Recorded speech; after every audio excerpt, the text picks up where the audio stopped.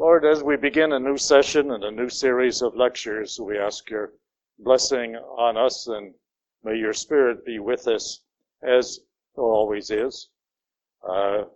Give us the inspiration that we need to really open our minds and our hearts to hear what you have to say to us through Holy Scripture.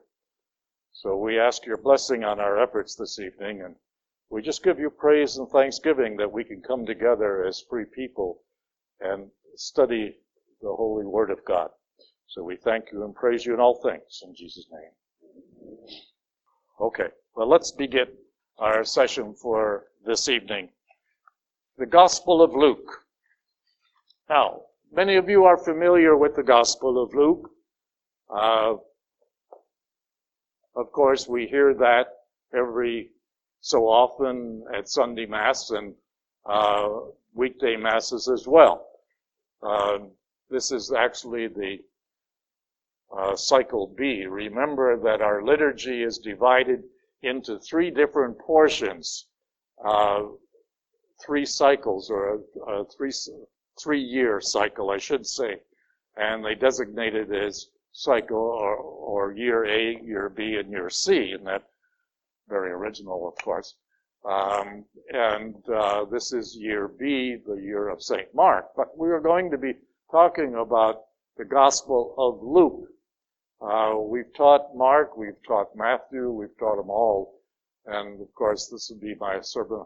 Well, I don't know how many times I've taught this particular role. I've been teaching for 30 years or more. I've lost track. Okay. But Mark is one of the most beautiful and most complete of the four Gospels, because it brings out, first of all, the infancy stories that are only in one other Gospel. And why? Anyone know why?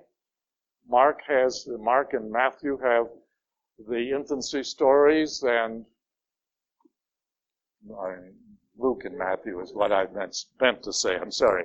Luke, I got to cut that out too, you see.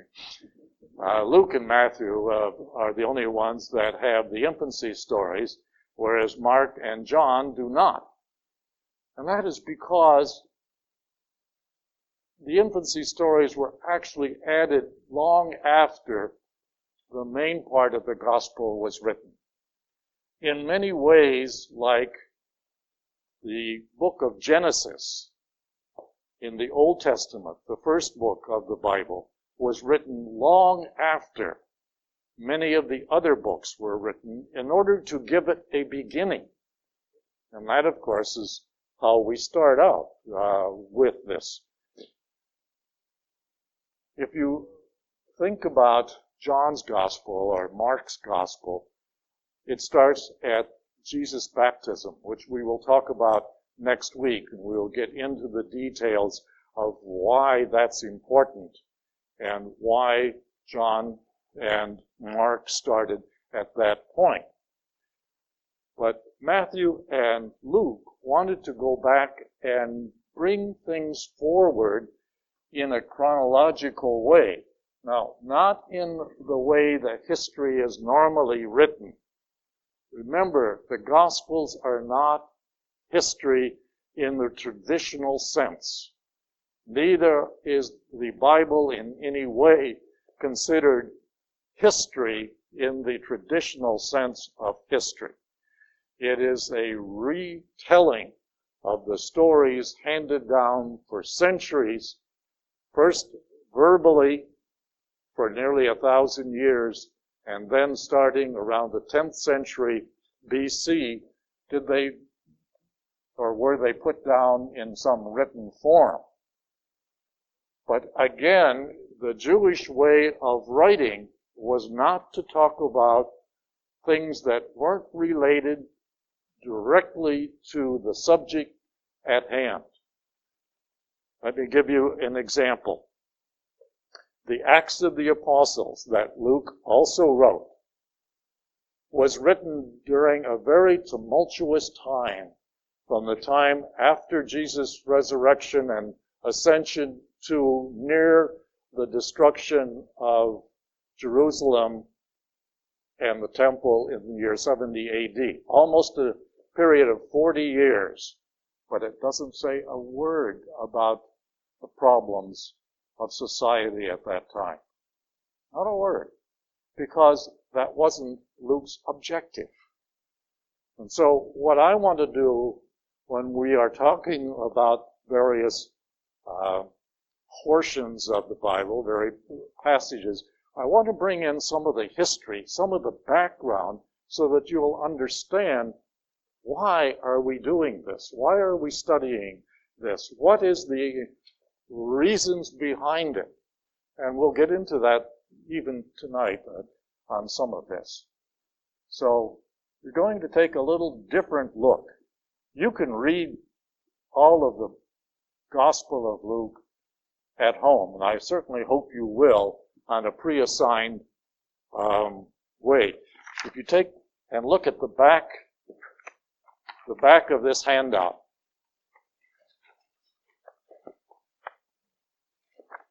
this is your home reading assignment for next week. It says, for our next meeting, February the 10th, a week from tonight, please read from the book that you will be given, this book here. All right? Chapters 1 through 7 of the Gospel of Luke, along with the applicable commentary. For those of you who are not familiar with this kind of book, excuse me, you will have the actual scripture up at the top, and then you will have a commentary below that. Now, be careful because it doesn't always follow exactly, word for word up above. You'll get used to it as you go along. But read both the chapter of the scriptures that is assigned for each evening and the commentary.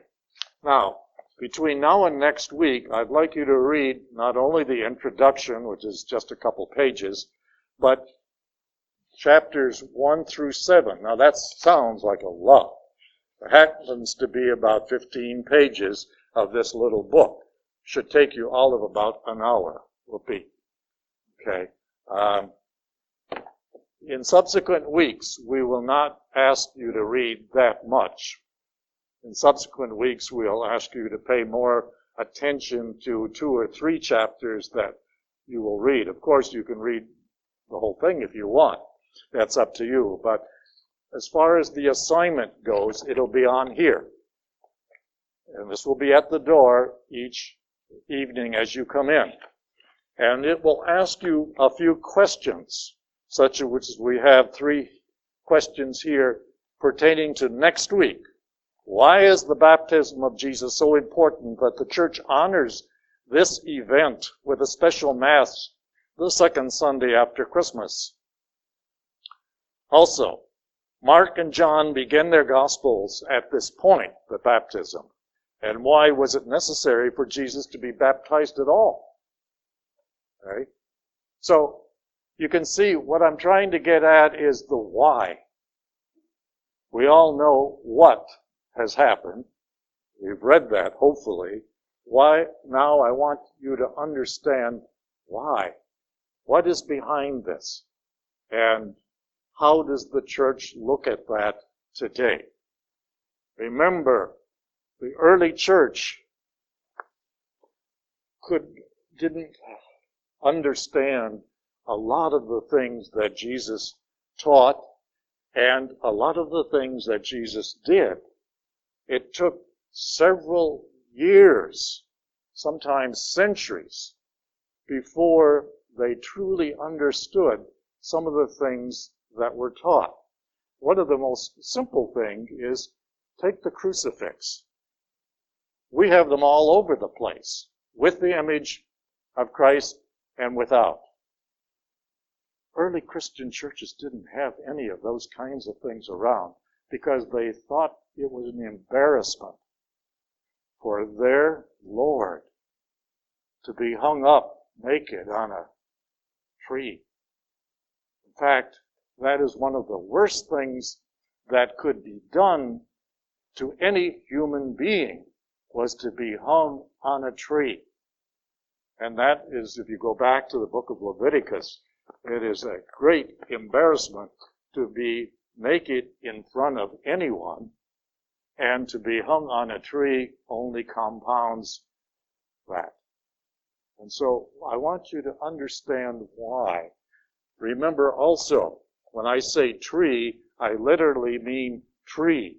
The crosses in those days were not nice, clean wood with a barcode on the end like it just came from Home Depot.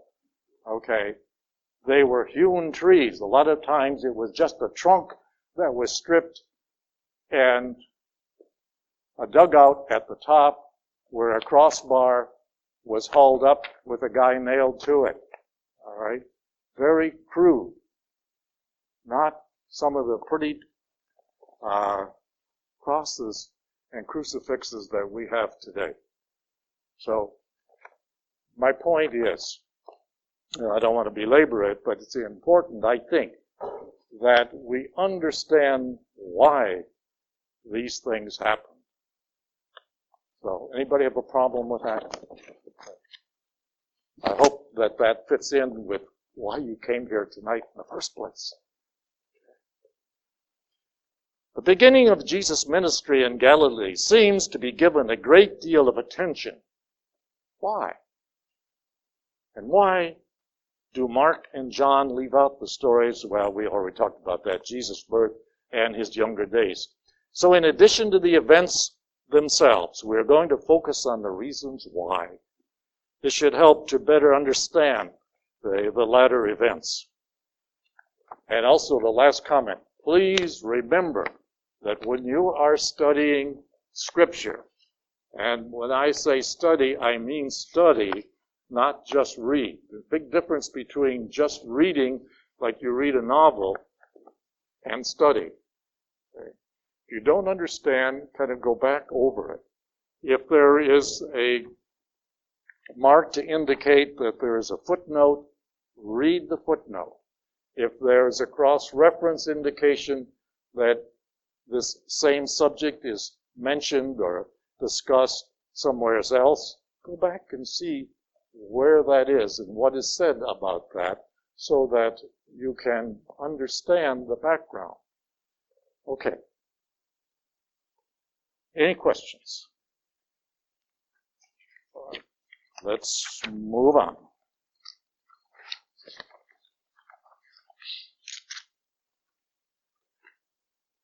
Because Christmas was just a few weeks ago, and most of you are familiar with the Christmas stories, I'm not going to reread a lot of it, but I do want to talk about some of the things that fit into this why purpose here.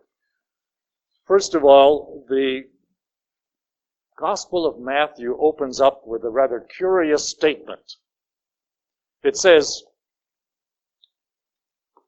since many have undertaken, and this is Luke's words, since many have undertaken to compile a narrative of the events that have been fulfilled among us, just as those who were eyewitnesses from the beginning and ministers of the word have handed them down to us.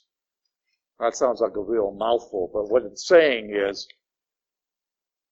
Luke's gospel was written after Matthew and Mark's gospel. And those were well distributed as best they could. Remember, everything written down had to be handwritten and transcribed or copied. No Xeroxes in those days.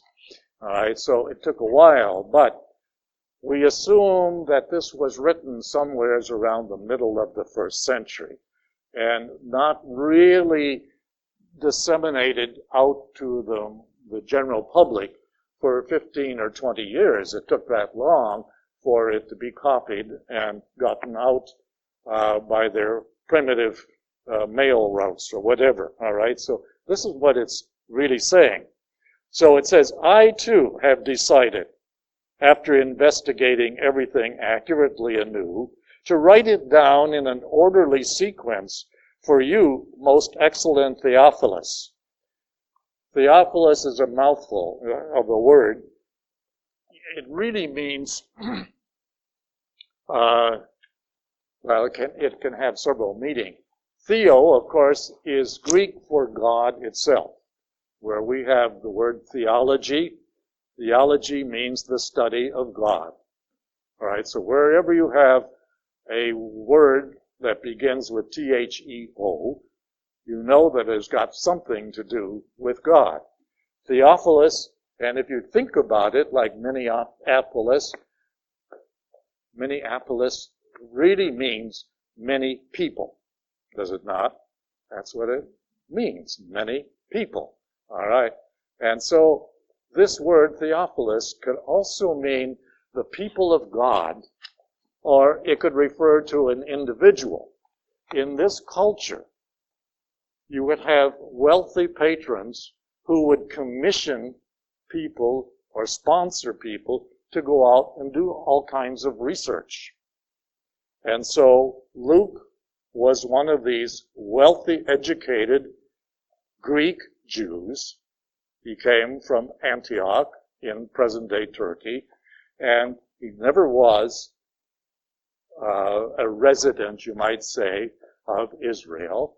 He always lived and came from Turkey, but Turkey at that time was a Greek province, and Greek was the primary language of the educated or the elite. And so everything that Luke did was from the Greek point of view, or the Hellenistic point of view, which was a very high-level, well-educated, well-informed point of view. But it was not a very, very religious point of view unless you were a Jew, which apparently he was. Because, although it doesn't say so, we can tell from the many little points that he brings out, he has a very well-rounded knowledge of Greek tradition and background. All right? And he brings all of that in. If he were not a Jew, then, excuse me, he wouldn't have the background to write as he does. All right. So, Theophilus, we can kind of assume, is probably a wealthy patron or sponsor who supported Luke on his many travels. Excuse me, I'm going to have to get some water here. My voice goes bad. If you'll just excuse me a minute. Luke then starts out with the announcement of John's birth rather than Jesus. All right, now in your handout, yes, on the inside of the last page, what we have is a comparison.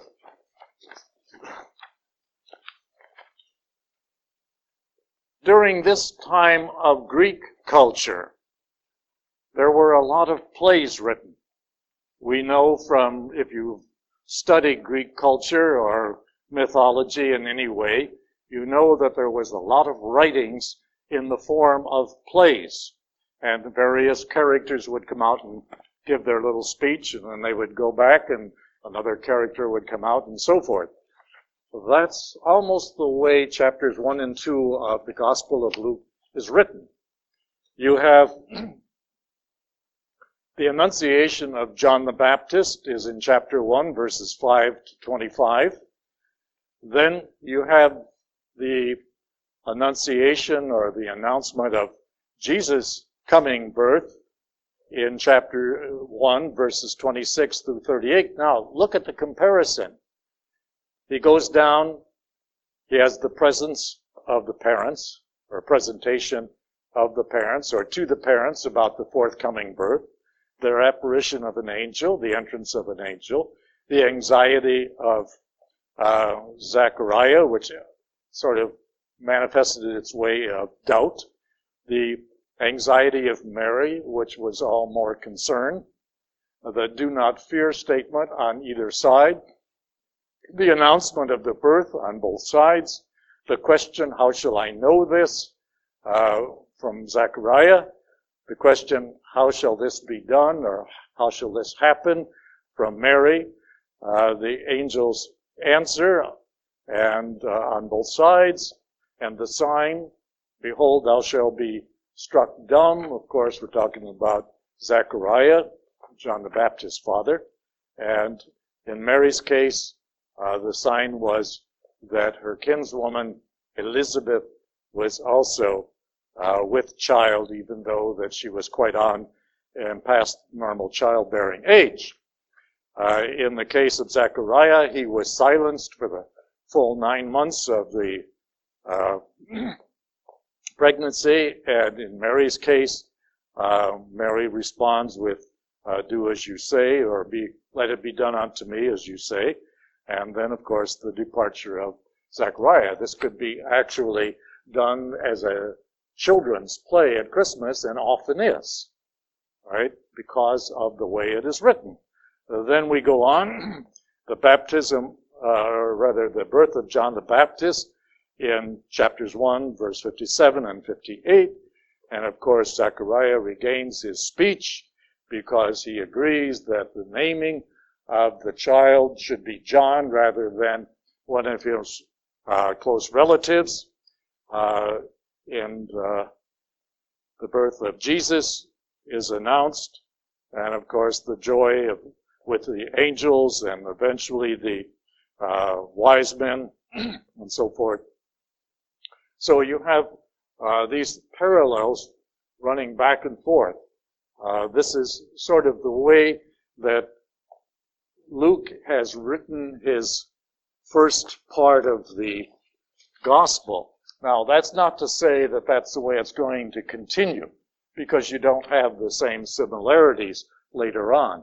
But it gives you an idea of the smoothness and the prearranged ideas of Luke before he writes. In other words, it's just not a random writing. It's something that he has given a lot of attention to and sort of analyzed it in this fashion before he writes it down. Okay. So the one thing that I've found that's important to kind of remember is that you can see that Luke has analyzed everything that he has reviewed in his search for the truth. That is what he is telling this Theophilus here, this patron or supporter, that he has reviewed all of the documents that were available concerning this Jesus of Nazareth. Remember, Luke did not personally know Jesus. So he is writing because it's important to him to search out what all of this discussion that these new Christians are talking about, and whether or not it is all true. Remember, Luke comes from Turkey, all right? So he wasn't in Israel during the rough times. And he only went through Israel later on as a companion to Paul. Paul was, of course, commissioned by Jesus long after Jesus' death and resurrection by the personal apparition, and Paul was commissioned as the apostle to the Gentiles. Well, then, eventually, Paul goes through Antioch in that area, and Luke joins him. And so that's where Luke gets a lot of his information, is from Paul. And then also we feel that Luke must have spent a lot of time with St. John, who then gave him the information regarding Mary and the birth of Jesus. Remember, St. John, the evangelist, was the one who took Mary into his home and his care after the crucifixion of Christ. Okay? And so the information was handed down in a rather authoritative order. So it's important that we kind of remember or be sort of remembered where all this information came from. Okay. Now, yes, Bob? misunderstood something. You mentioned that, like Genesis, the beginning parts of Luke were added much later. Yes. Did you mean the infancy narrative?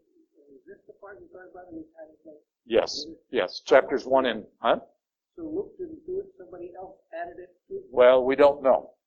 Okay. We don't know if it was Luke who added it because it is written a little different.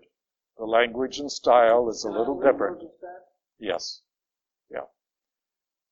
And Genesis was the same way. Genesis was written long after Exodus, Leviticus, Numbers, and Deuteronomy. Long after. And then added back to give it a base or a beginning. Okay. Yeah. All right. Okay. Any other questions? Yes? Luke did not have direct contact with Dr. Mary directly, as far as we know. Is that correct? That's right. As far as we know, he... St. John and... Yes. Yes. As far as we know, he did not have a direct contact with Mary. That's right. Yes. Yes, ma'am. Yes. Well, in a way, yes. The lady just asked, did I mean to say that Luke traveled with Paul? And the answer is yes. When you read the Acts of the Apostles, which Luke also wrote, he talks about St. Paul did this, thus, and so, and we, meaning himself included, also did a lot of those things as well. Okay? As far as where they meet, we don't know. It's just sort of, he works into it, and it's like he's there present, but we don't know how they hooked up. No. No. And it's interesting because he stayed with Paul for many years. And so, of course, that's where most of his theology comes from. All right? Although his book is not considered a gospel of theology, there is a lot of theology in it. All right? It's one of the more interesting of the books. And when you read the companion, which is the Acts of the Apostles, you get a broader view of Luke himself. And yet, after these two books are written, he fades out of history. We have no idea where he died, or when, or anything else of that kind. So your operating assumption is that Luke wrote this part himself, all the infancy stuff, but he did it much later in a different style. But it's the same guy that wrote it, though. We think so. Yes, we think so. Yeah. Yes. One time you talked about a source that the gospel writers. Good point, Jerry. Yes. The question that Jerry just asked was, in some previous session, I mentioned that there was another source, you might say. And that source we sort of designated as by the letter Q, which comes from the German word for Quelle, or meaning source. All right? Much of the Bible history and background that we accept today came from the Germans. And that's a whole another story that I don't want to get into because of too much detail. But this other source was probably, and I'm saying only probably because we're not sure, an earlier version of the Gospel of Matthew, which Mark then took and sort of formed his gospel out of it. Mark's the earliest gospel that we are aware of. And then when Matthew comes along, he takes almost all of Mark's gospel and he adds some in the beginning and some on the end, and that's it. Luke feels, well, we've got Matthew and we got Mark out there and this other mysterious source. Why reinvent the wheel? So Luke takes most of Mark's gospel and adds to it as well and goes on. And what I brought here is what we call a comparison Bible. And this is where you have the 3 or 4 Bibles lined up across from each other, so you can see where they are almost identical and where they have added new or different sources or information. I'll leave this up here so you can take a look at it. But these are the 4 Gospels, and it is what they call a comparison Bible. All right, it's just the Gospels though, but it has all 4 Gospels across the page. Yes, sir. This is a comparison of the Catholic version, not from King James or something like that. Right, yes. All right. There's some qualifications in there, but they're minor. All right. Yeah, not the King James, no. Okay. So if anyone wants to look at this afterwards, you're welcome to come up and look at it. All right. Okay.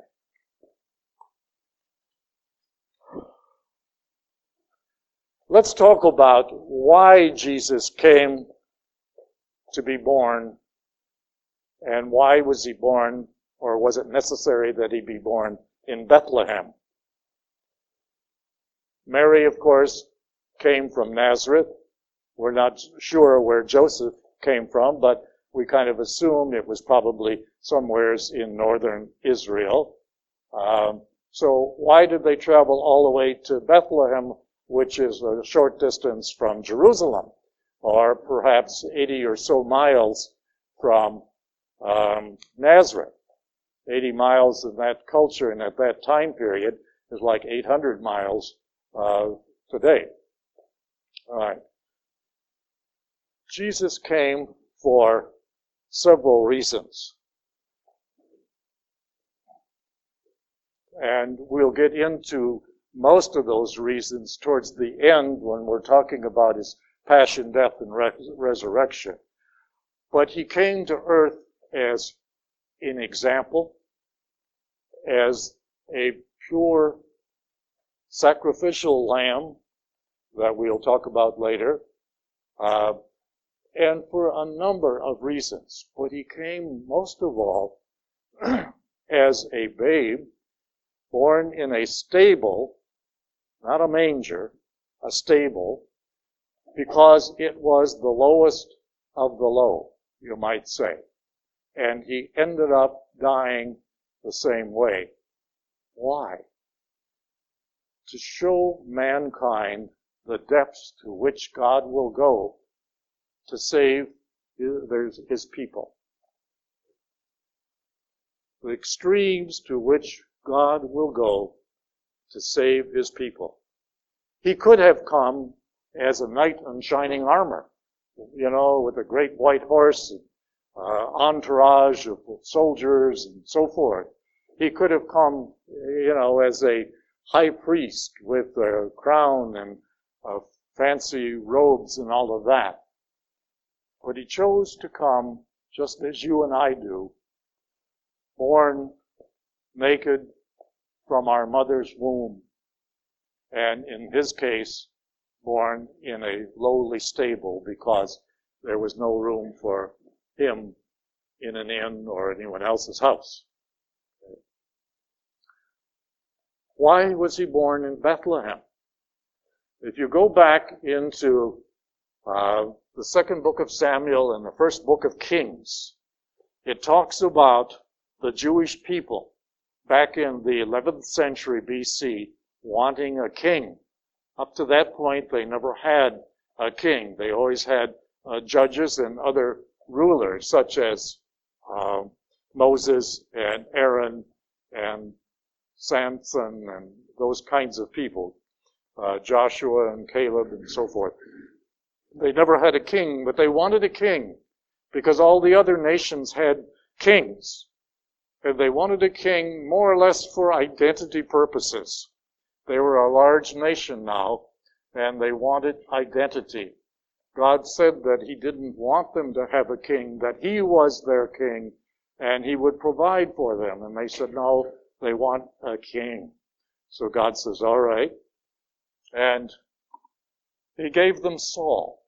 Well, not St. Paul. We're talking about the first king of the Jewish monarchy, whose name was Saul. And he started out as a good man, a strong man, but he got carried away, as politicians, royalty will do, with a little bit of authority and so forth, and ended up being not a very good person.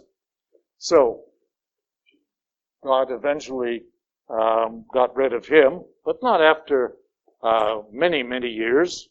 We don't know exactly, but let's say close to 40. And brought in David. King David. King David was the epitome of the greatness. Did a wonderful job and ruled for nearly 40 years also. He united all of Israel. Israel had been previously divided into 12 different little serfdoms, you might say, with the 12 tribes of Israel, or the remnants of the 12 tribes of Israel, with some exceptions. And he united all of those with himself being the king and Jerusalem being the center of the faith. They used to have temples all over the place, and he got rid of all of the temples. He said, only one temple, only one legitimate sacrifice. It would be in that temple in Jerusalem, and that is where God would be present. So, even though they didn't really have a temple building in Jerusalem during David's time, that came with his son Solomon,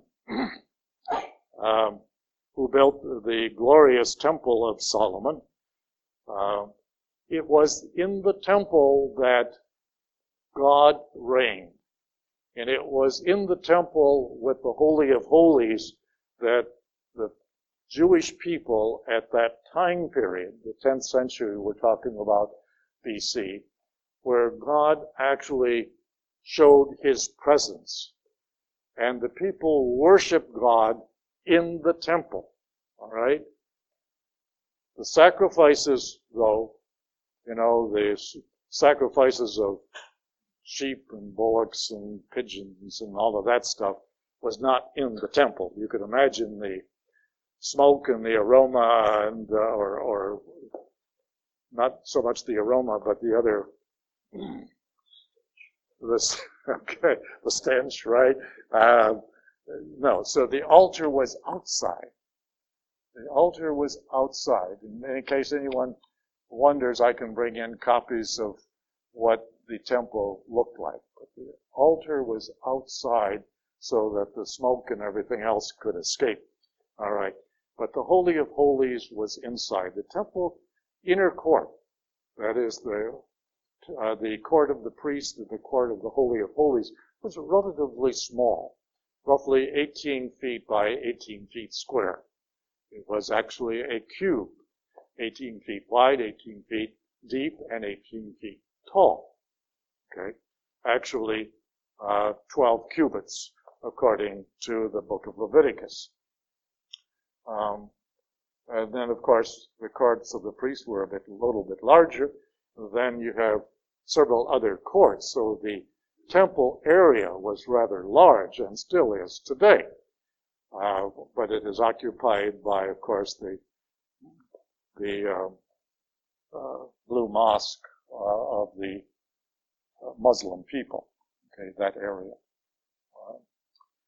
Now, why Bethlehem? Because that is where King David was born, in the city of Bethlehem. And God promised David that there would always be a member of his descendants on the throne of Israel.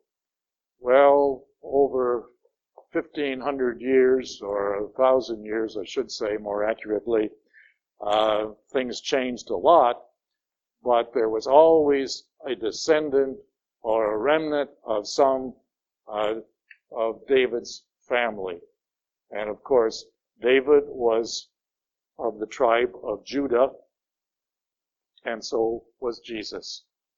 And Jesus, being a descendant of David, had to be born according to the prophecies of several prophets, particularly Malachi, that the Messiah would be born in Bethlehem. And of course, that is why, it's a long story, but that is why Jesus had to be born in Bethlehem, even though it was quite an inconvenience. Can you imagine a woman 9 months pregnant, riding a donkey for 80 miles? No wonder she had the birth the moment she got there, Anyways, but that's important. Now, Mary's role. Let's talk a little bit about Mary's role in this scene. Mary wasn't just somebody that God sort of chose out of random. He didn't sort of look down there and say, oh, there's a nice little girl, I'll pick her. Mary was somebody that was in God's mind's eye way before creation. Was somebody that God had to have set apart from all other mankind because she was going to bear his divine Son for 9 months. And because God is perfect and mankind is not perfect, you can't have the perfect within the imperfect for that period of time. And so God had to make this person, Mary, perfect right from the beginning. And that is mentioned in the story of Adam and Eve. So we know that it was thought of way back, long before all of the other historical events of the Old Testament, because it came from the book of Genesis, right up during the story of Adam and Eve, when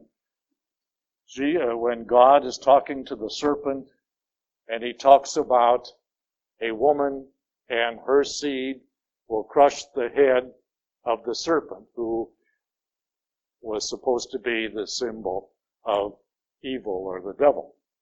Okay? And that is mentioned in a way to give the Jewish people at the time and later some ray of hope that there would be a solution to their problem, their dilemma of being separated from God after all of this time of having access to God in the Garden of Eden. And now, of course, Adam and Eve are being put out because of their disobedience and their sin. All right. So it's important that you understand that God had to have, not only in this case, but in many other cases, a human counterpart, a human partner. And that's the way I would like you to look at Mary.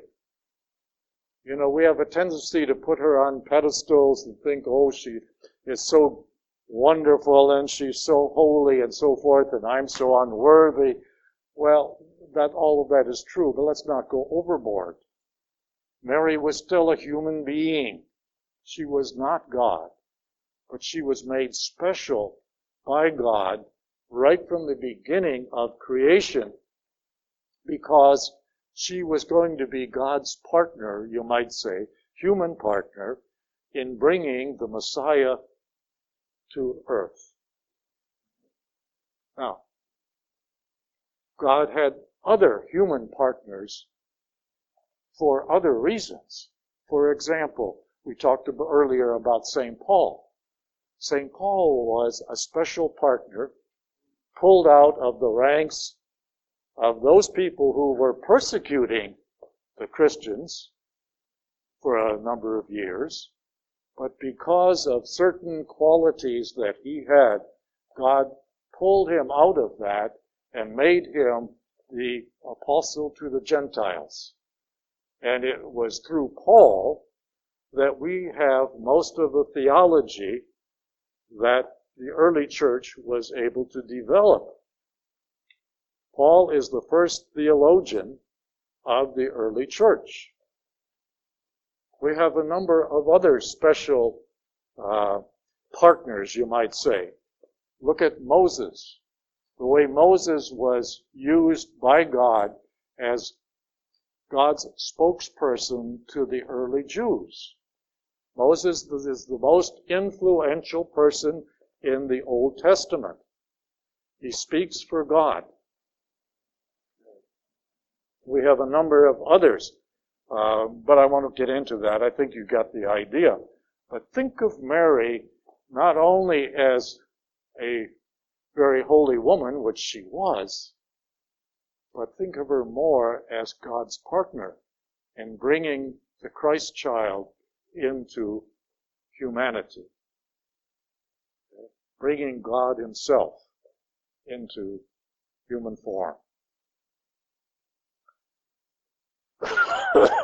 John the Baptist's role. John the Baptist, you might say, is another partner. It was prophesied by Isaiah and a number of others that there would be someone who would come before the day of the Lord. That's the way it's always referred to in the Old Testament. Come before the Messiah as you might say, as an announcer or as a precursor, as somebody who would get the people ready. All right. And that was John the Baptist's role. He was the person that Isaiah talked about back in the 8th century BC. He was the person that came that really got people started in thinking about repentance for the remission of sin. Now, there were other people. Baptism wasn't new to the Jewish people. But baptism at that time was a private or a personal ceremony that you would go through to demonstrate your repentance, your turning to God in a very special way, and doing penance. Remember, repentance and penance are two different things. One, penance begins with a repentance, which comes from the Greek word for turning, metanoia, from turning around. And penance is an illustration of your repentance. So one is personal, interior, mental, spiritual. The other is exterior, physical. The interior is your repentance. Your exterior is penance. You'll get more of that as we get closer to Lent, which starts 3 weeks from tomorrow. Okay. So John the Baptist's role was to announce the coming of Jesus, which he does when people go to him and say, what about this guy over here that you're kind of referring to? And the Baptist says, I'm not worthy to unloosen the strap of his sandal. And they said, well, people are leaving you and they're going over to him. And John says, that's right. I must decrease as he increases. So a number of John the Baptist's followers eventually did become followers of Christ. James and John, most notably. Excuse me. There's one little story at the end of chapter 1 that you're all familiar with. And this is when Jesus, around the age of 13, gets lost, so-called lost, but he knows where he was. No one else did, but he knew where he was, so he wasn't lost. It was they who were lost. Anyways, he gets lost, you might say, and Mary and Joseph has to go find him, and after 3 days of searching, they find him in the temple. Okay? Well, too many people read more into that than is really there. Because, now Dee is going to disagree with me, but that's all right. The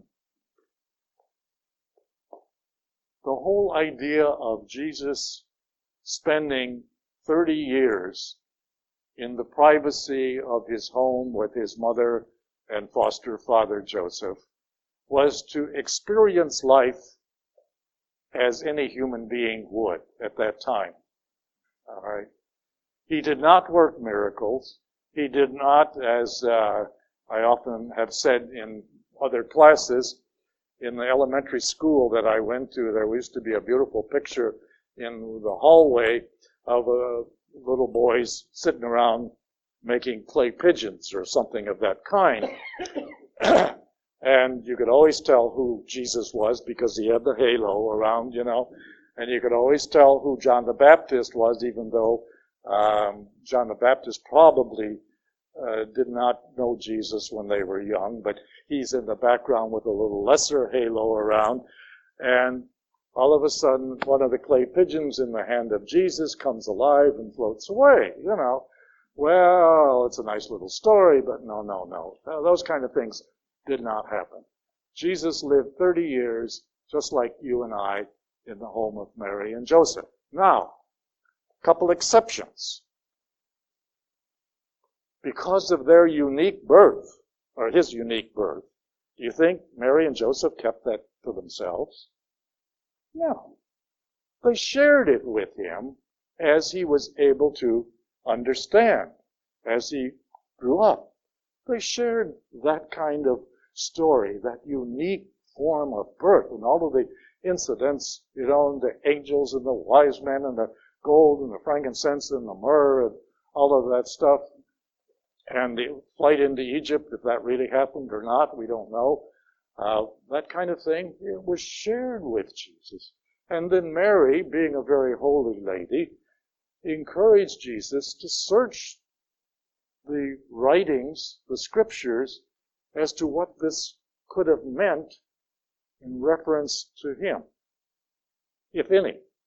Because Mary was not, even though she was enlightened in a spiritual sense, she was not, clairvoyant or in a physical sense. So she didn't know and understand all of these details either. All right? So Jesus obviously studied Scripture and had a very unique relationship, a prayer relationship with his Father, even at the age of 12 or 13. So when they go down to Jerusalem, as they did twice or sometimes 3 times a year for the great feast, Passover, the Feast of Booths, and one other, which I forget offhand. Okay, not Hanukkah. Hanukkah did not exist in those days, all right? That is more modern Jewish celebration, okay? But when he gets lost and he's found after 3 days talking to the scribes and the Pharisees in the temple, and he utters the great, after Mary says, son, why have you done this to us? You've kept us worrying and, so forth and so on for 3 days. And so he said, well, didn't you know that I must be in my Father's house? And everybody thinks, well, that means that Jesus knew exactly who he was at the age of 12 or 13, that he was God and he had this great mission out there and he was working on it. Every firstborn male could say exactly the same thing because they were all dedicated as sons of God, sons with a small s. All right? We capitalize it because Jesus was the unique Son of God in a divine sense and theological sense. But every firstborn Jewish male could say that very same thing, that he was a son of God and that the temple was God's house. They all should have said that. So don't read too much into that, because I and many I hate to put myself into the class of theologians, but I and many Bible scholars believe that Jesus did not fully understand that he was God until his baptism. All right. Now, there will be several people who may disagree with me, but they can't prove or disprove what I'm saying. All right. But it is my belief, and there's reasons for it, which we don't have time to get into tonight, that Jesus was not fully aware of his divinity until his baptism. And then next week, tune in next week and I'll explain that further. All right? But the story in the end of chapter 2 ends with us sort of believing that Mary and Joseph kind of pulled him by the ear out of there and said, we're going home to Nazareth. Come on, let's go. Whether they did or not, we don't know. But I assume that he was treated like any other child because at that point in time, they weren't aware of his great mission that was coming up. So don't read too much into that little story. But it's a nice little story and it has a certain meaning, but too many people put too much into it. Okay. All right. Any questions? So I hope that you are accepting or will accept my way of teaching this particular gospel. It's more important that you understand the background than some of the details. Like I said, the details you can read. Luke writes very clearly. You don't have to dig too far to understand. But when, as all of the writers of the Gospels and the books of the Bible have done, they use a lot of symbols and metaphors. And when they do, we'll talk about those kinds of meanings because it's important that you understand the whys and wherefores rather than just what is being said. Yes, sir. Not necessarily. Your question is a good one. And let me paraphrase it a little bit so everybody can hear. The gentleman is asking, in comparing the doubt that Zachary, the father of John the Baptist, had when the angel said that he and his wife were going to conceive and have a child. He doubted that because they were of advanced age. And he, like a true man, he's going to have proof.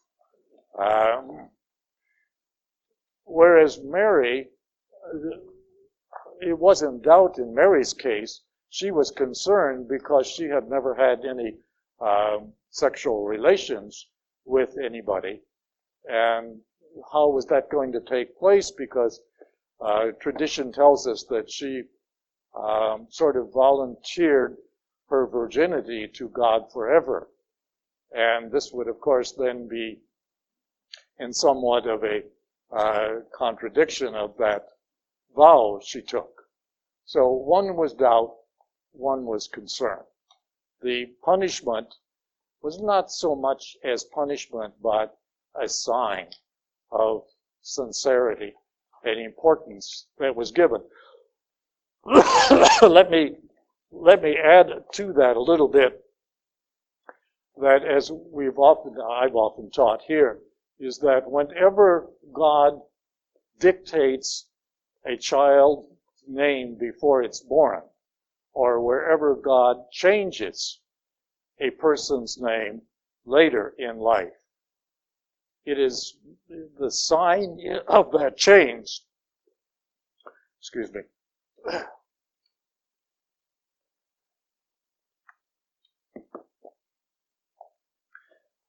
That represents a sign that that person is going to be have a special role in God's plan of salvation. You have a number of people throughout the Bible whose name was changed, starting with Abraham and his wife Sarah, or that's how we know them. Their names were originally Abram, A-B-R-A-M, and Sarai.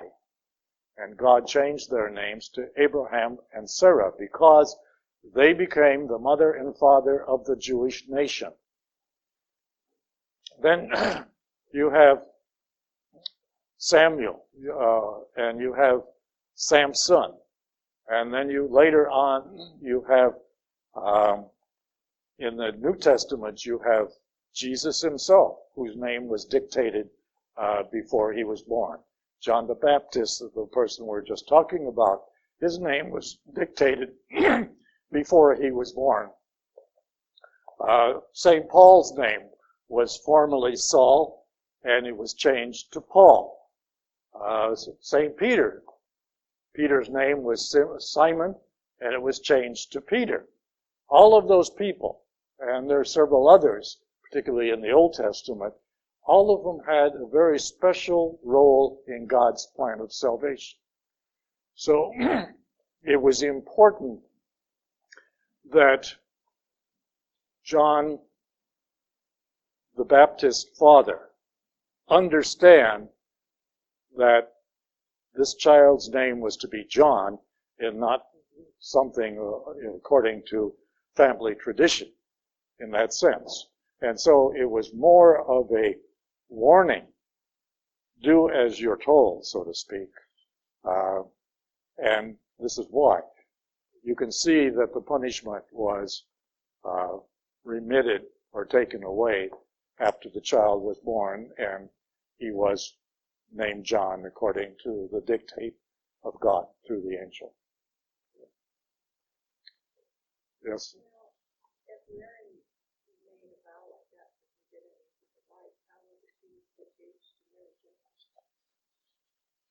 It was arranged. You know, the usual arrangement. And of course, if God asks you to do something, whatever you promised before is going to change. And so that's why she accepted it.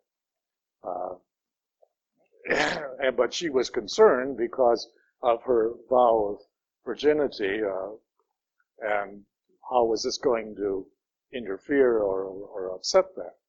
So it was more of a question of concern rather than doubt in Zachary's case. Zachary, of course, the doubt was sort of normal because here he was an old guy and his wife was way beyond childbearing age. So, you know, how's this going to happen? It's more of a play on words, you know, and again, it's not really that significant to the overall. But then we have the idea of the name is far more important. And that's where we get this idea of changing names, is where we get the idea of taking a new name when we are confirmed. Or in years gone by, a Catholic child was not officially named until he or she was baptized. That's the old tradition. Now, of course, with these photographs before the child is even born, you know, they're named and they get all kinds of clothes and so forth to go along with it before the child is even born.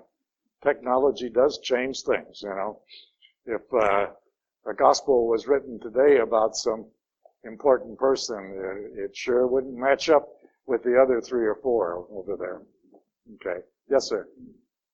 Earlier on, you were talking about why there's only Mark and Luke have the early childhood. Matthew and Luke. Matthew.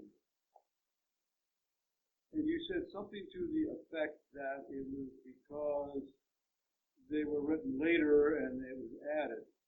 But John was the last gospel written, as I understand. Yeah. So there's a contradiction. Well, what I mean is later. It might have been, you know, a few years after. And that's not unusual. Even writers today will take and write a story and then add on something up front to give the reader a better understanding of what came before it. So,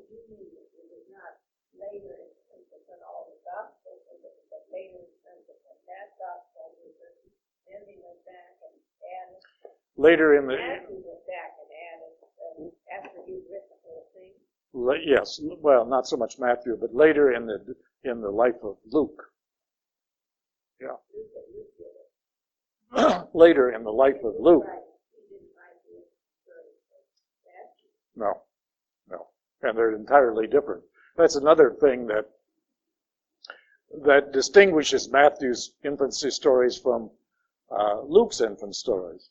Matthew wrote his gospel because Matthew was a strong, bull-headed Jew, pardon the expression, and he wrote it to convince his peers that Jesus was the Messiah and that Jesus fulfilled all of these prophecies.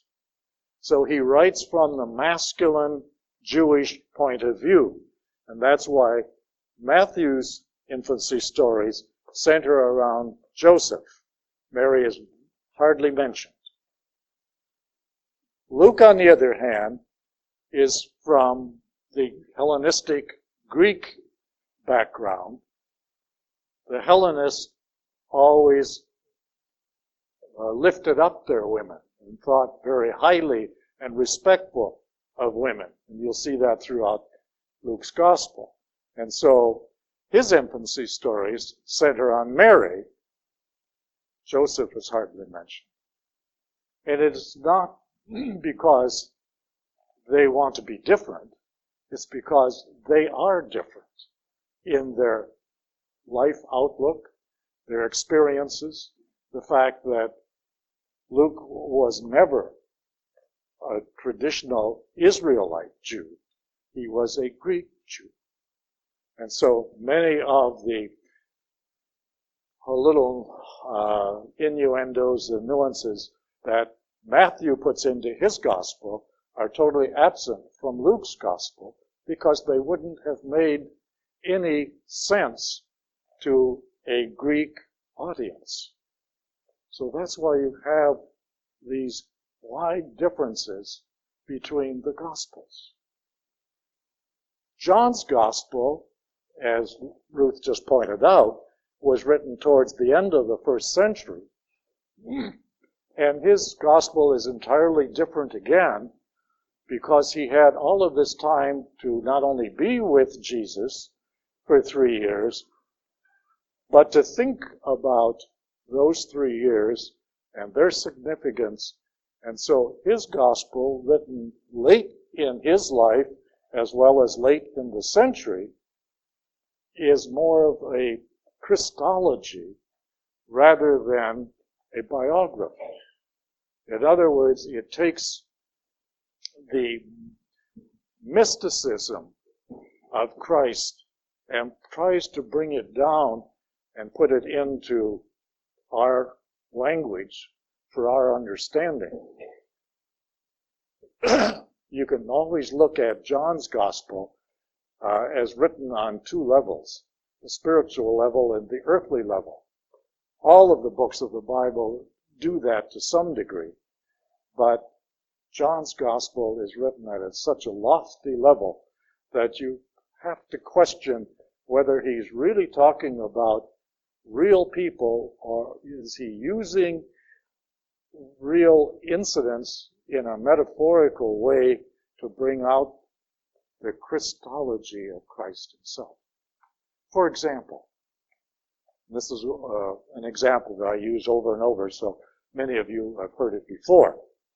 In the story in Luke's, I'm sorry, I get them all mixed up. In the story of John's Gospel, when he talks about the woman at the well, the Samaritan woman at the well, and the apostles went off to the village to get some food, and he's sitting there resting at the well, and she comes to draw water.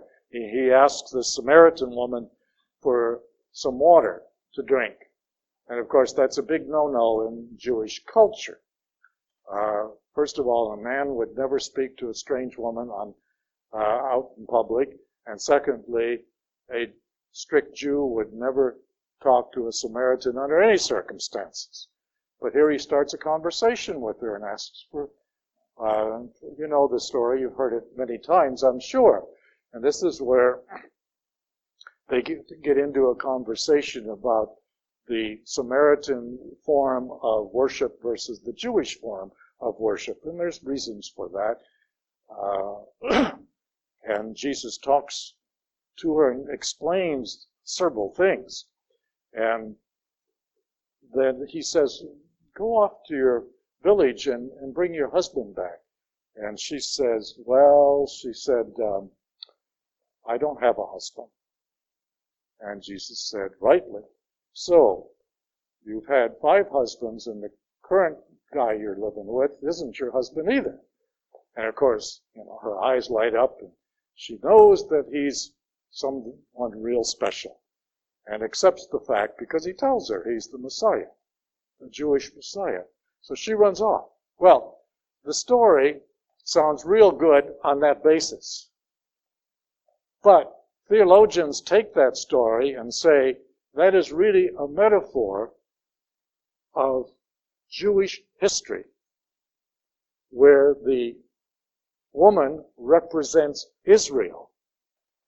The 5 husbands that she had represented the Egyptians, the Babylonians, the Medes, the Persians, and the Greeks. And the current guy that she's lived with now are the Romans. Okay. So, all of John's gospel can be looked upon in that way. Was he really talking about just what we hear, what we read, or is it far deeper? And in most of the cases, it's far deeper. And that story is only in John? That story is only in John, yes. The woman or the marriage feast of Cana is another one. It's a foreshadowing of our Eucharistic service. The changing of water into wine. We change wine into the body or the blood of Christ. Same kind of thing. You can take each of those pieces in there and use them as a symbol for something far greater. So you've got to be very careful with John's gospel. I think it's probably the most beautiful of all the gospels, but it's not easy to understand unless you are well-founded in all of the other gospels. Then you go to that one. And so I don't teach that, let's say, to beginners. Of course, none of you are beginners, I'm sure.